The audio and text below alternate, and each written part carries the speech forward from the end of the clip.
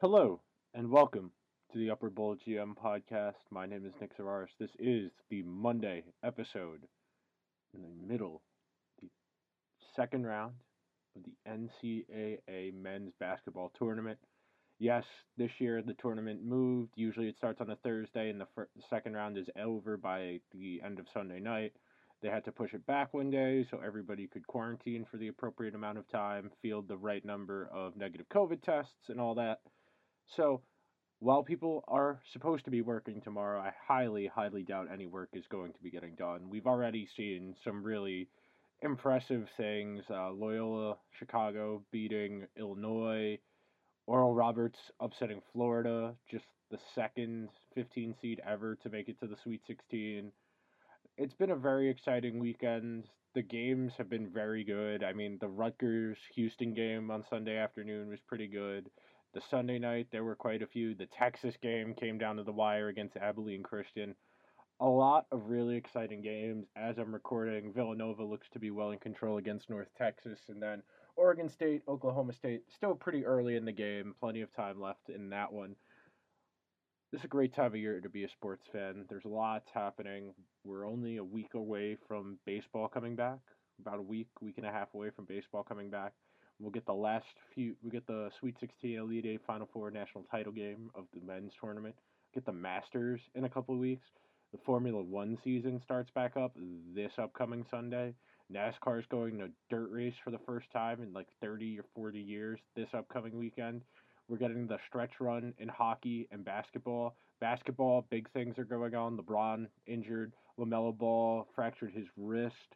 He's going to miss the remainder of the season. The Lakers they're not in a free fall, but they have legitimate concerns now without Anthony Davis or LeBron James.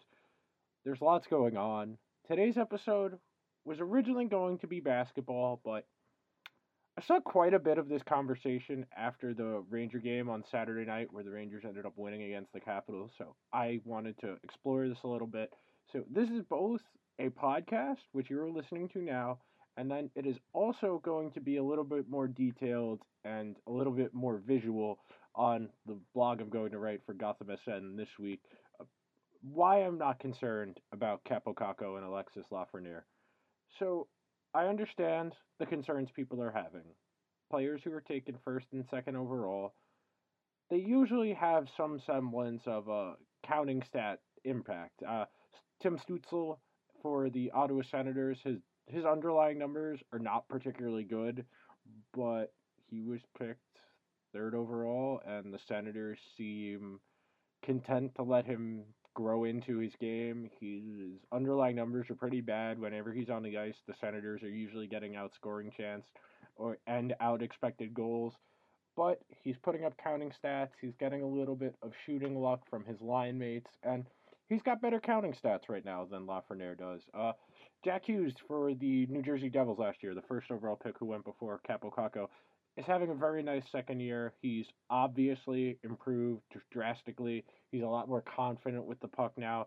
He's getting better control of his body, learning how to use his ability to stop and start, to find open space on the ice with possession of the puck and without it. He's getting better at playing away from the puck, which is really important for any young player. This is going to be equal parts informative and equal parts my opinion. Of course, people can take from this whatever they want. I'm leaning heavily here on the statistical record and just what I see when I'm watching the games. I haven't gone back and done a full shift by shift deep dive taking notes on either of these guys yet. I'm going too soon. I need to pony it up and start paying for NHL TV again so I get the game log so I can do the appropriate visual analysis to conjoin with the statistical analysis, because the stats paint a pretty clear picture about both players, and it's why I'm pretty confident that I'm right in my opinion. So I will see you guys on the other side of this drop, and we're going to talk about Kako and Lafreniere and why everything, even though the counting stats aren't there, is just fine. I'll see you guys in 1 sec.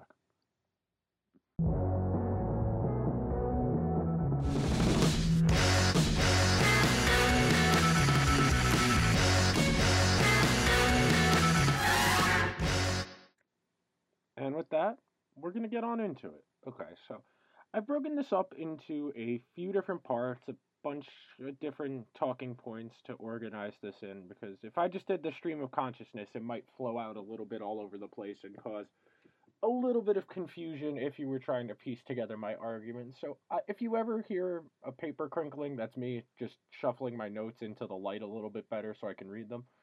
The first thing I want to touch on here is the relevance of sample size, because any data you are reading comes from a defined sample. Now, we have an inordinate number of resources now as sports fans to understand players, their impacts with and without their teammates, what they cause to happen when they're on the ice, the field, whatever. So, in this big picture discussion, you really need a certain number of games threshold to draw a judgment about a player, because you need to get the statistical mean. And a particularly streaky run, one way or another, especially in a sport like hockey that has high variance. You often hear me on the show when I talk about hockey just talk about how random and unpredictable of a sport it is, because there are so many variables going on, because so many things happen on any given play. You're talking about situations where a defenseman will end up with the puck in the high slot, skating down from the point. He'll rip a shot. It'll get deflected. It'll deflect off of a player's stick, off of the goalie, and then the rebound goes in. And all of those variables are what make hockey have such a wide variance of outcomes, where the best team doesn't always win, and even a team that is outplaying another team can just run into a really hot goalie or just get some bad puck luck and still lose. So when we talk about player samples, you need a certain number of games. It's why you might see in some statistical models for this abbreviated season, the 56 game season, you're seeing publishers and content creators use percentiles to rank players, as opposed to WAR, or wins above replacement, or SPAR, standing points above replacement, because those are usually graded on a scale of 82 games. And in a 56 game season, that would not produce a comparable sample for WAR or SPAR rather.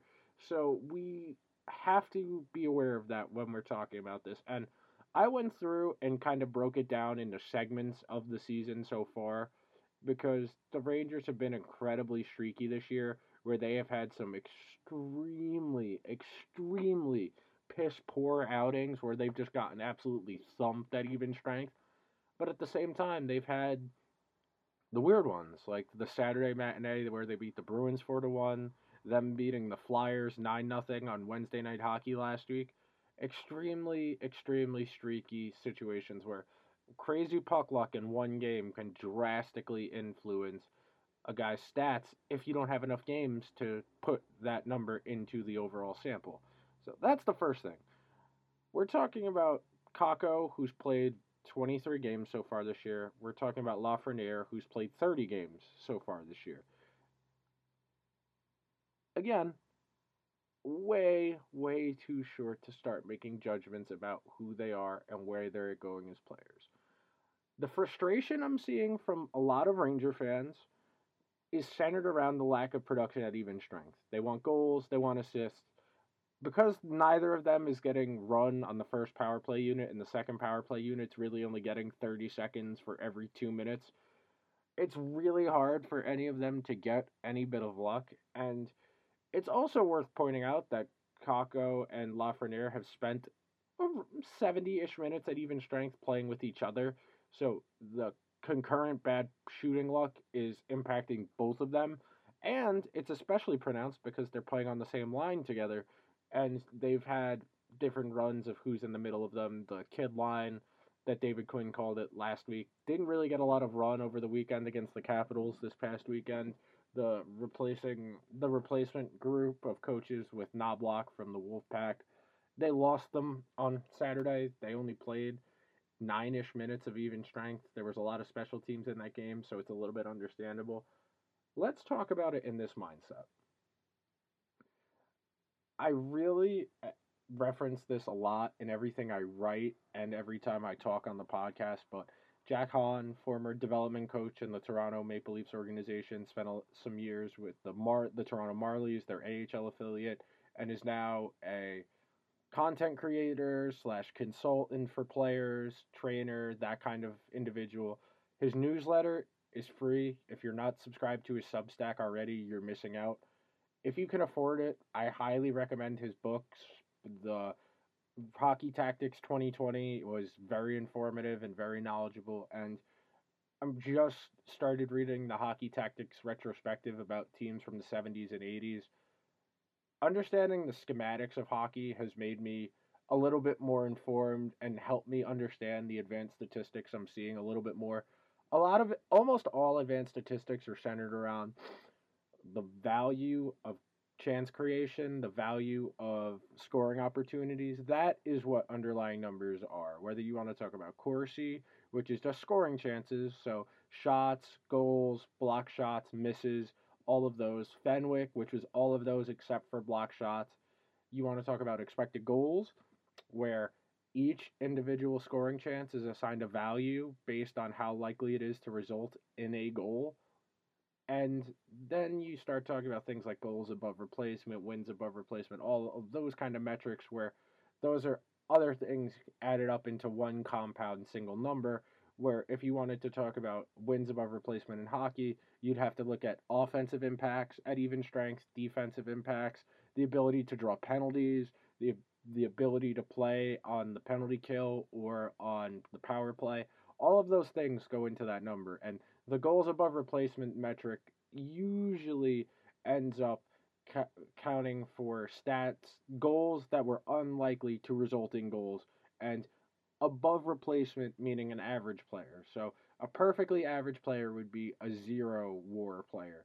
But someone like Artemi Panarin, he's going to have a higher WAR because of his impacts at even strength, his impacts on the power play, his ability to draw penalties, and the fact he doesn't take a lot of penalties. All of that makes him more valuable. There's a reason that Panarin was the leader in wins above replacement for a majority of the 2019-2020 season because he was one of the best even strength players of the last 15 years. Panarin's 2019-2020 numbers at even strength, he had a goal differential of about positive 40, and the rest of the Rangers at even strength were somewhere in the ballpark of minus 35 in goal differential. So to say Panarin buoyed the Rangers last year was an understatement. And when we talk about young players, it's really important to talk about the environment they're in. And it's one of the nuances that your traditional counting stats, your goals, assists, shots, all of those, the traditional stats you see referenced on a broadcast by legacy companies, the regional sports networks, those kind of numbers, they don't have the added weight of quality of competition, zone starts, the likelihood of things resulting in goals. But there's no real qualifiers to understanding how those numbers exist. It's just they took shot, resulted in a goal. They have this many shots on the year, this many resulted in goals. That's their shooting percentage. And that's really the extent of statistical analysis you'll see on a broadcast. I want to talk a little bit deeper here. I want to talk about talent evaluation when you don't have counting stats. So I mentioned Jack Hahn's book about hockey tactics before, and he wrote a few weeks ago, the night Lafreniere scored his first NHL goal, the game winner against the Buffalo Sabres. His column that week in his Substack was about building up a young player's confidence and understanding how they get better, understanding the mental aspect of developing a player, which is something we don't really get a ton of insight into because every player is different and coaching staffs like to keep that kind of thing hush hush.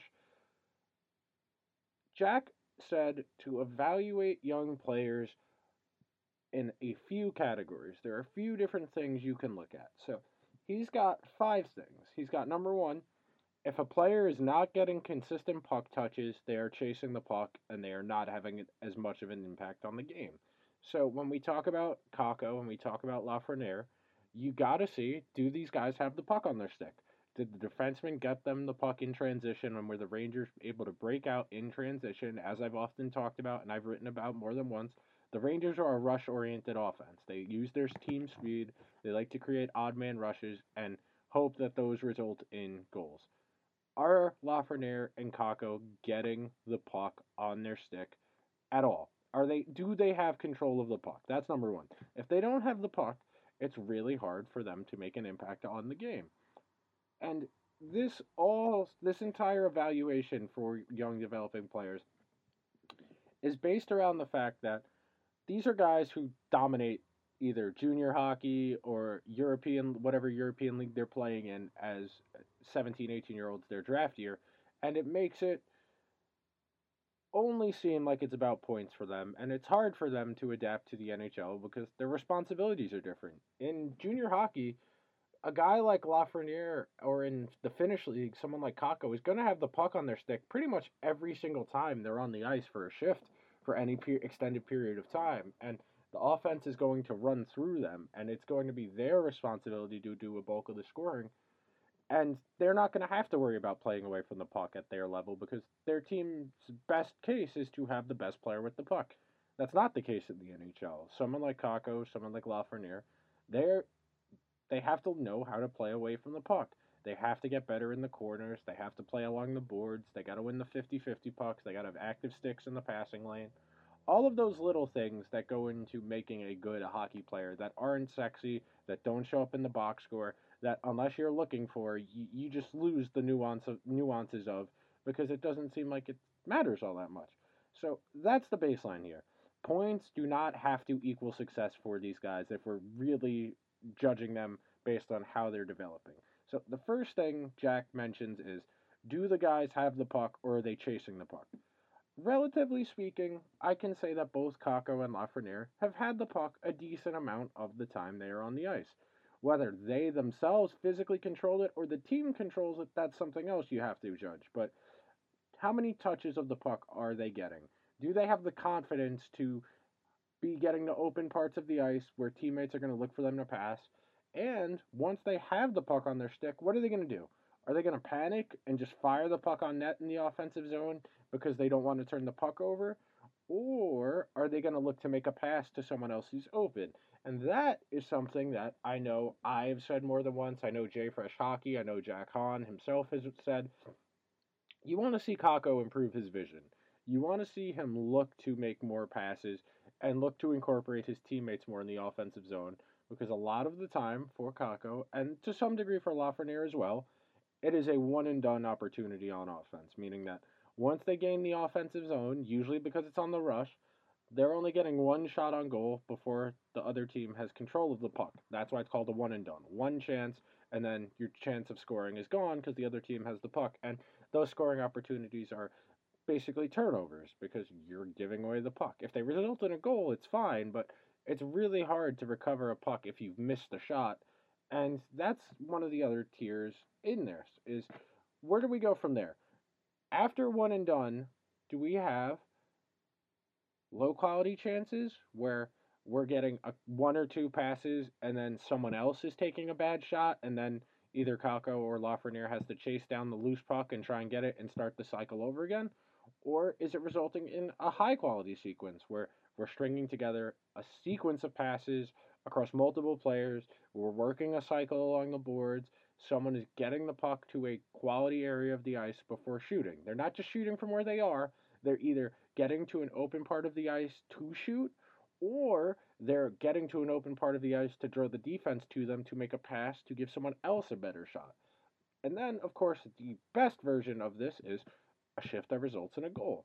Now, not every goal is created equal. Some goals are fluky, if you want to call them that, or lucky, where they get ricocheted in, deflected in, bounces. All of that stuff is valid. But you got to judge these guys based on that scale. I understand counting stats would be nice, but we're trying to build these guys' confidence up over a long period of time. Are they getting better with each passing game? Are their numbers improving? When I say their numbers, I mean, are their shot metrics improving? Are they on the ice for more scoring chances for the Rangers, or is the other team having more scoring chances on the net?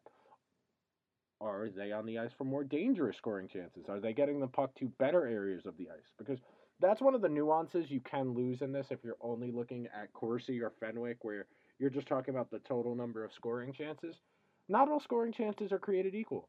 A shot from the point is a lot less valuable than a shot from inside the crease or between the circles. And that's where expected goals and high danger chances come into play. And it's something the Rangers, under David Quinn, as a rush based offense, have done a reasonable job of, is creating high danger scoring chances because they are in rush situations where they are getting 2-on-1 or 3-on-2s, and they're able to get the puck closer to the net before shooting, and those shots are more likely to result in goals.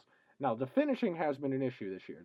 As a team, the Rangers' team shooting percentage is somewhere in the 8%, and for Kakko and Lafreniere specifically, their on-ice shooting percentage, which means only the shooting percentage for them and their line mates when they are on the ice, is low for both of them. That's different from shooting percentage, which is obviously either their individual shooting percentage, like that specific player. You take the total number of shots they had that resulted in goals and then divide that by the overall number of shots. That's your shooting percentage. On ice shooting percentage is taking all of the shots they are on the ice for, with including their line mate shots. Then you would divide the number of goals they've had for them by that overall number, and that would be your on ice shooting percentage, which can be more reflective of the luck and bounces. Typically speaking, a shooting percentage is going to be 9.5% is about the league average for shooting, and both Kakko and Lafreniere are below that. And before I start talking a little bit more numbers based, it's important to also talk about the role that both Kakko and Lafreniere are playing, because that goes into their production. Neither has gotten much work on the power play. Like I said, Kakko only has something like 30 minutes. Lafreniere is about 35 minutes of power play time because the second power play unit did not get a substantial amount of work. Neither has a role on the penalty kill. Both of them get mostly offensive zone starts, and then it comes down to who you're playing with. Lafreniere's most common line mates this year have been Zibanejad, Buchnevich, and for a lot of this year, Zibanejad was struggling, and part of that dragged down onto Lafreniere, which is reasonable. It is reasonable to expect that if the play driver of the line, Zibanejad was supposed to be the play driver of that line, is having a bad year, it would impact his line mates. So that's part of this discussion. Either Kakko or Lafreniere is what I would call a play driver yet. When I say a play driver, I mean they are able to sustain offense on their own to create offensive scoring opportunities. They're still line mate dependent at this point, and as they get better, that will likely dissipate. They will be less reliant on their teammates to help them play better, and we see it in spurts. There are the little flashes of both players, and you see why they were both so highly touted. Lafreniere's best trait is his hockey IQ and his vision of the ice. He's a very good passer of the puck, and his shot was really good in the Quebec Major Junior League. It's got to get better. He's got to get a little bit quicker of a release. He's got to get to better areas. Same thing for Kakko. I saw more than one person mention it, that Kakko's got a pretty slow release, that you can see him thinking, okay, I have the puck on my stick, all right, it's time to shoot, instead of just doing it. And I understand it it's easy for me to say that, but you can tell when guys can do those kind of things. When I say things, I mean shoot the puck, move with intuition, with instinct. They don't have to think about doing it, they just do it. Instead, you still see Kakko having to process the game.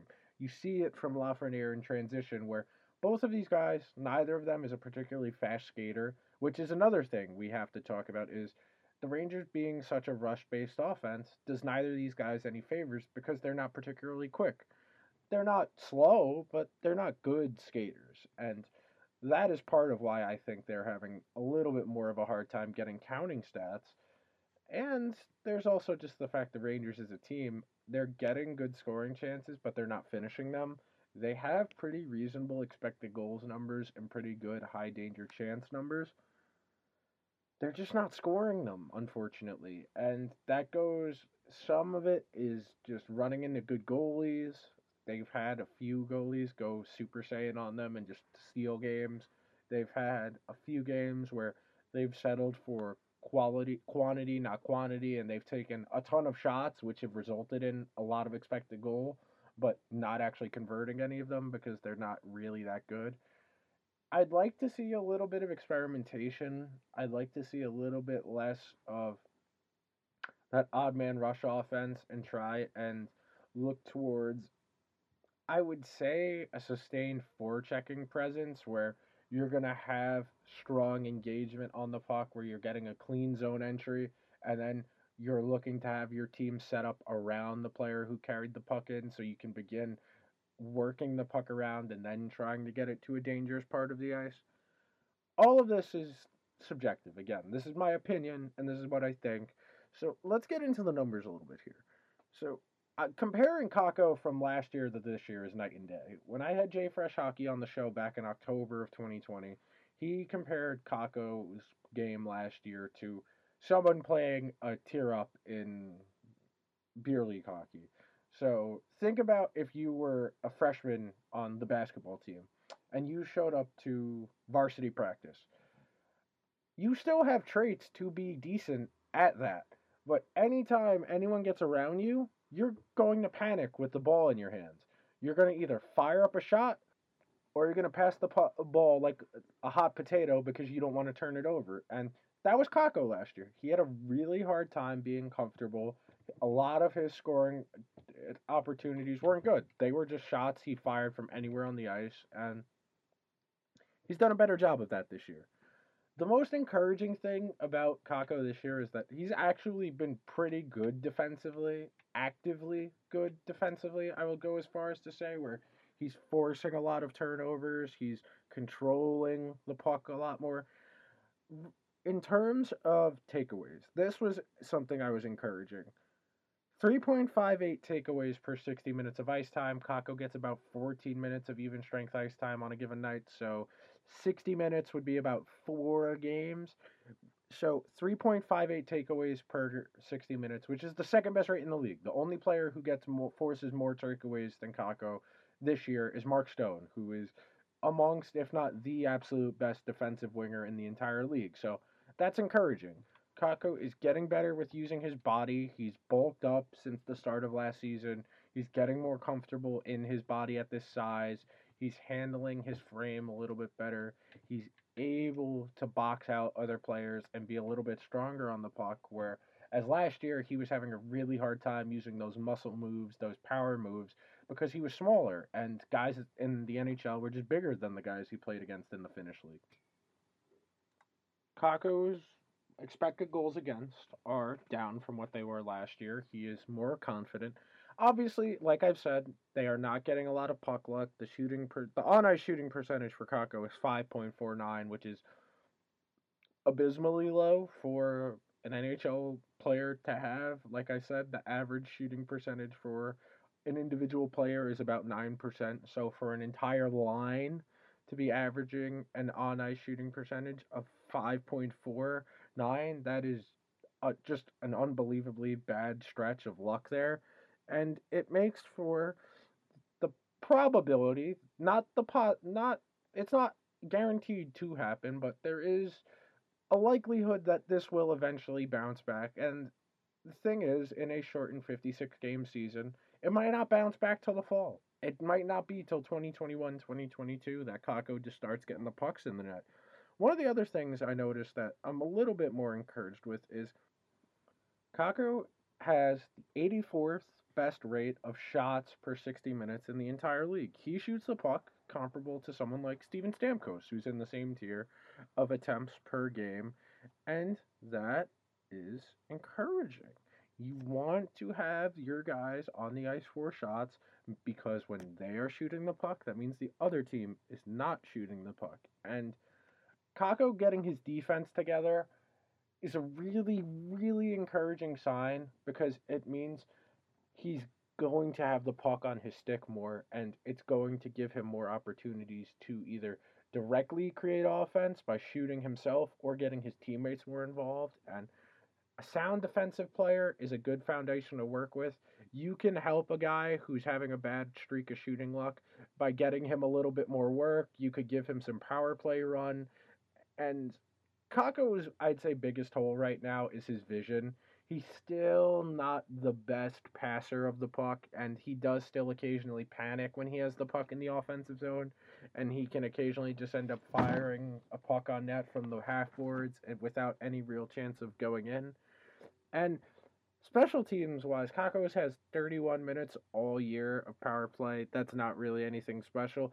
The one thing I do want to mention real quick here is that the Kako Heedle pairing does not have a ton of ice time, only 40, 50 minutes of ice time because Heedle missed, 5.5, 6 weeks in there from that upper body injury he suffered against the Penguins really early. I think that was the third or fourth game of the season where Evan Rodriguez hit him, and I think it was a collarbone.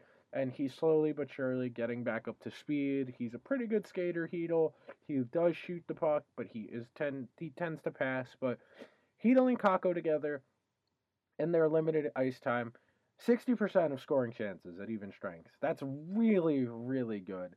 64% of the expected goals. So not only are they creating more scoring chances than the other team, they're getting the puck to good areas of the ice and shooting from there.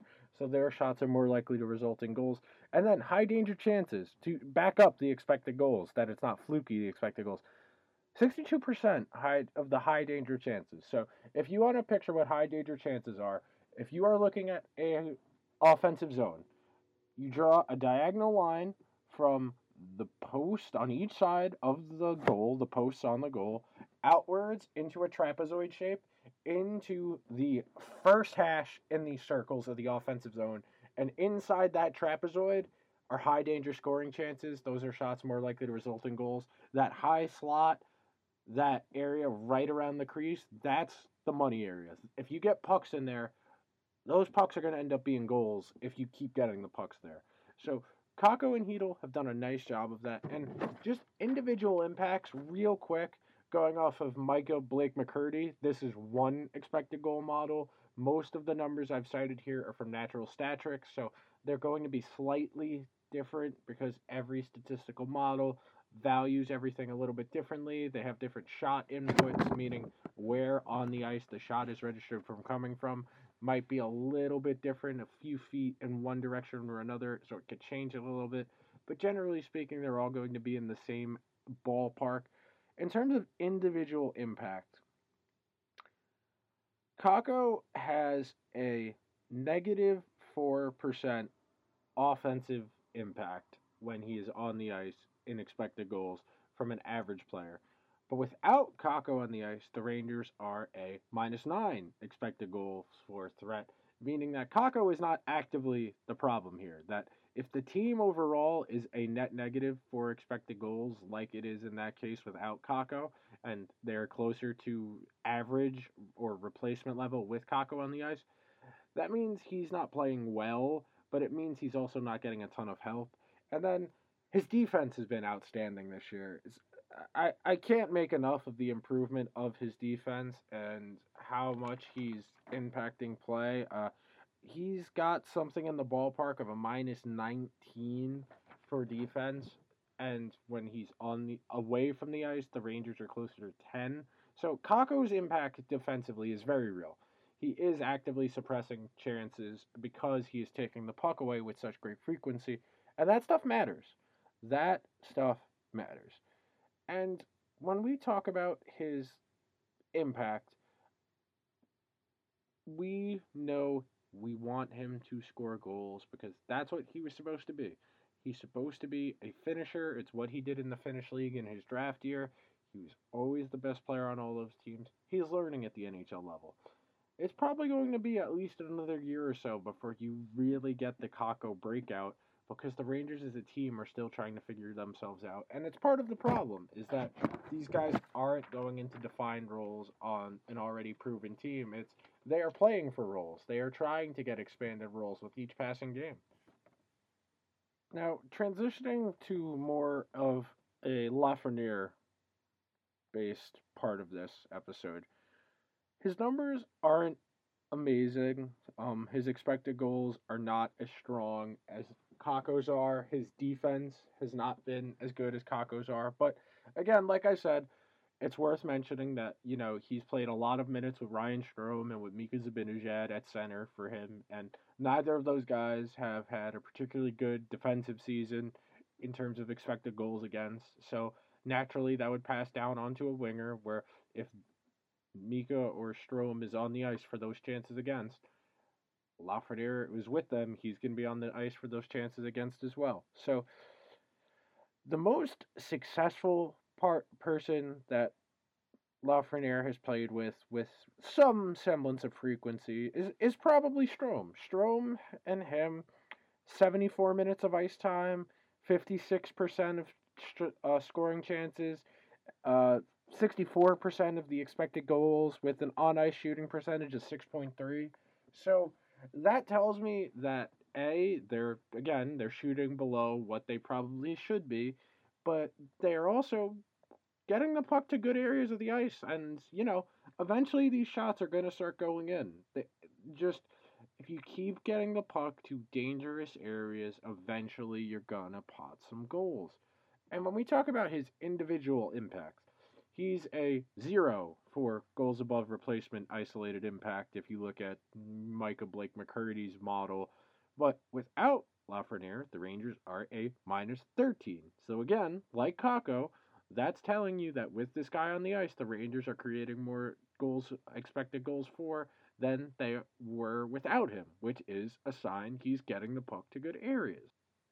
Lafreniere profiles as a playmaker, someone who's going to help get the puck to good areas of the ice and set up other teammates, and he's got to win some of the 50-50 pucks, get pucks along the boards, and reset the cycle, and things of that nature.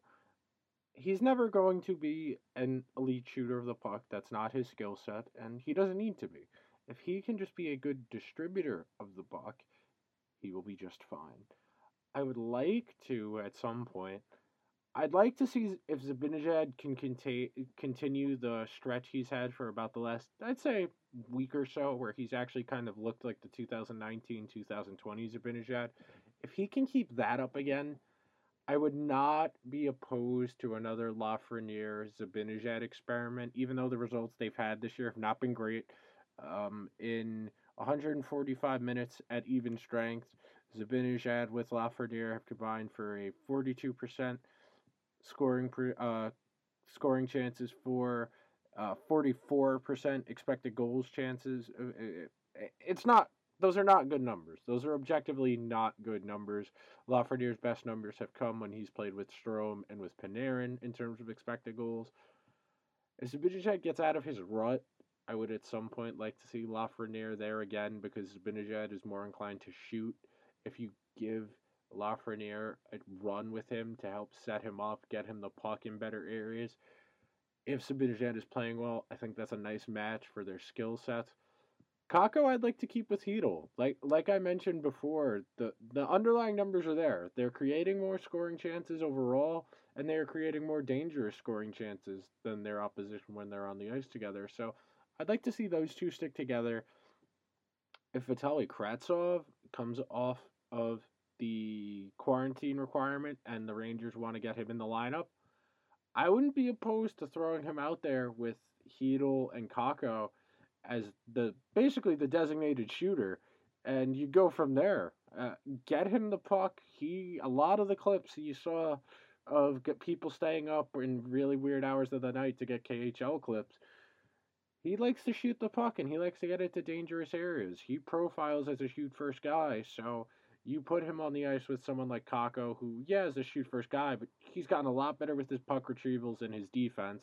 And you put that with Chytil, someone who's a playmaking type with an occasional inclination to shoot. And traits wise, you've got a nice mix. And this is something I've talked a decent bit about now as I've read more a little bit about the tactics and strategy of it, where you want to balance out your line so you have a mix of playmaking, shooting, and then puck retrieval. You got to put Kakko and Lafreniere in position to succeed, and I can't say the Rangers have done a great job of that yet. I know last year Kakko was forced into the lineup.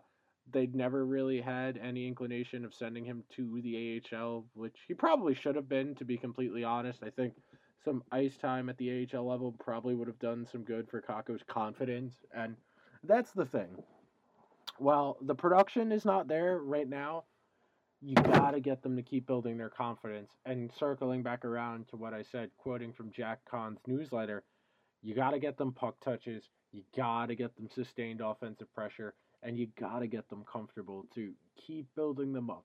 The main point in Hahn's edition of the newsletter that week was during the course of that game where Lafreniere eventually scored his first NHL goal, he was having really good sustained shifts where they were getting the puck to good areas, and he got a little bit more confident. He was holding onto the puck in longer stretches of time. He was looking to get the puck to his teammates more instead of just deer in headlights shooting no matter where he was. The more good habits you have while you're playing, the more confidence you can build up over time, and it improves who you are as a player. Right now, I'm not worried about either player because their expected goals. I know that expected goals can be a bit complicated to understand if you're not familiar with them. So, like I mentioned earlier, I'll say it again. Every shot has a value on a scale of 0 to 1. The more likely a scoring chance is to result in a goal, the higher number it will be, 2-1. And then once you take the expected goals for when a player is on the ice, so let's say Lafreniere was on the ice for 18 total scoring chances. That includes the ones the other team had while he was defending. And let's say the Rangers had 11 of the scoring chances and the opposition had 7.